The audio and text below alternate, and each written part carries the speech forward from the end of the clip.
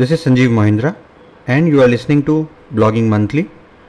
Subscribe to the podcast to get all the latest news and updates around blogging.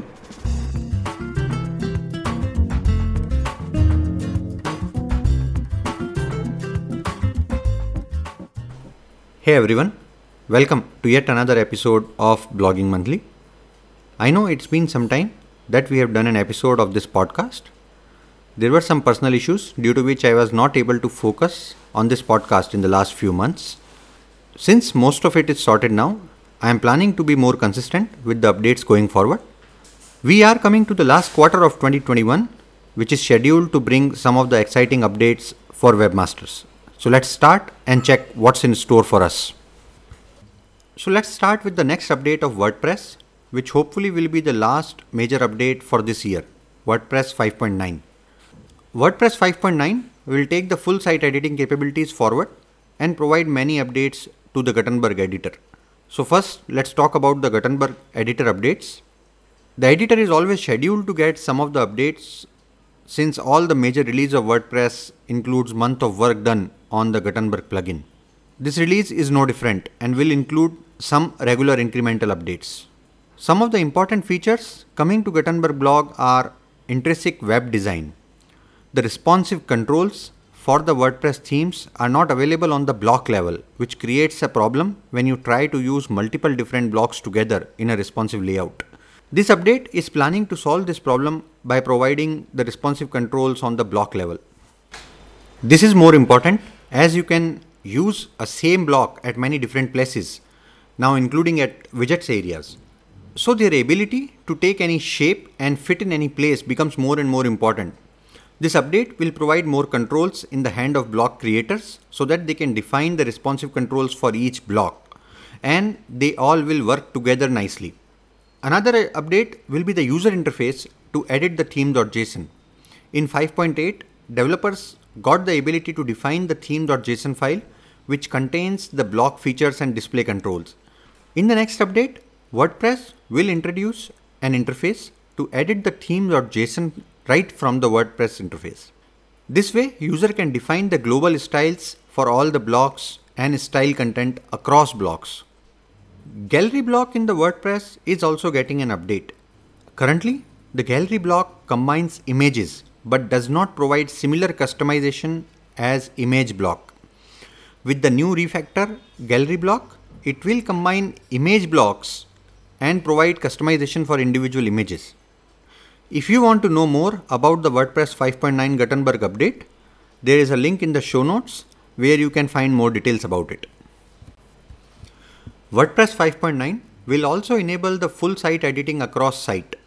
With the last update, full site editing was already included in certain part of the site like widgets. I do not use the widget editing screen much as most of my blogs are not using sidebars, and remaining widget areas are updated using elements in GeneratePress theme. But with the last update, we can definitely create any block in those widget areas and edit them using the Gutenberg editor.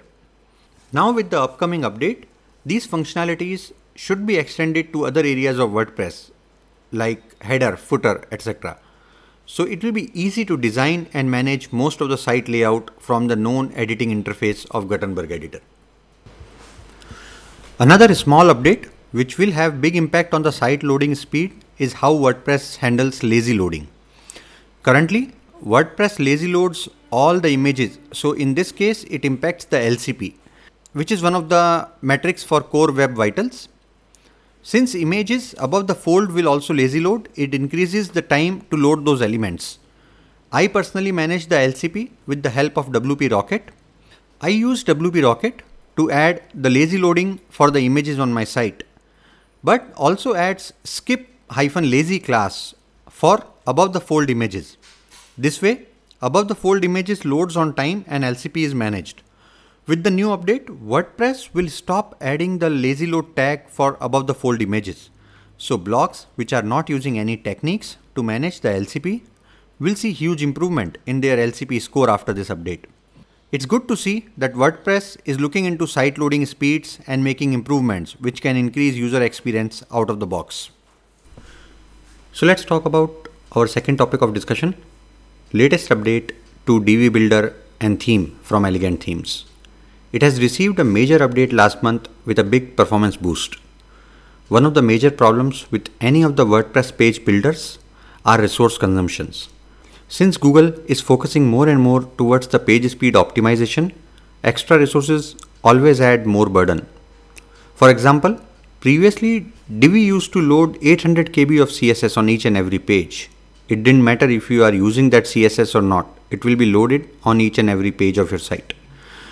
Now, with the new update, Divi has divided the CSS into multiple small CSS parts and dynamically combined the CSS needed for the page, which will reduce the overall size of the resource loaded on the page. Elegant Themes claim that the overall reduction on a simple page is almost 90%, which should give a huge boost to page speed. It also has other optimization features like JavaScript optimization, critical CSS loading, above the fold resource loading, etc. Its new dynamic PHP and CSS module only process what is needed and keep the page size small. Also, if the CSS snippets are small enough, it will keep them inline only so that there are no render blocking requests.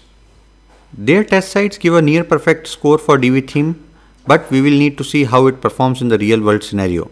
Overall, it's a good update and in line with what Google is asking for the page experience from the webmasters.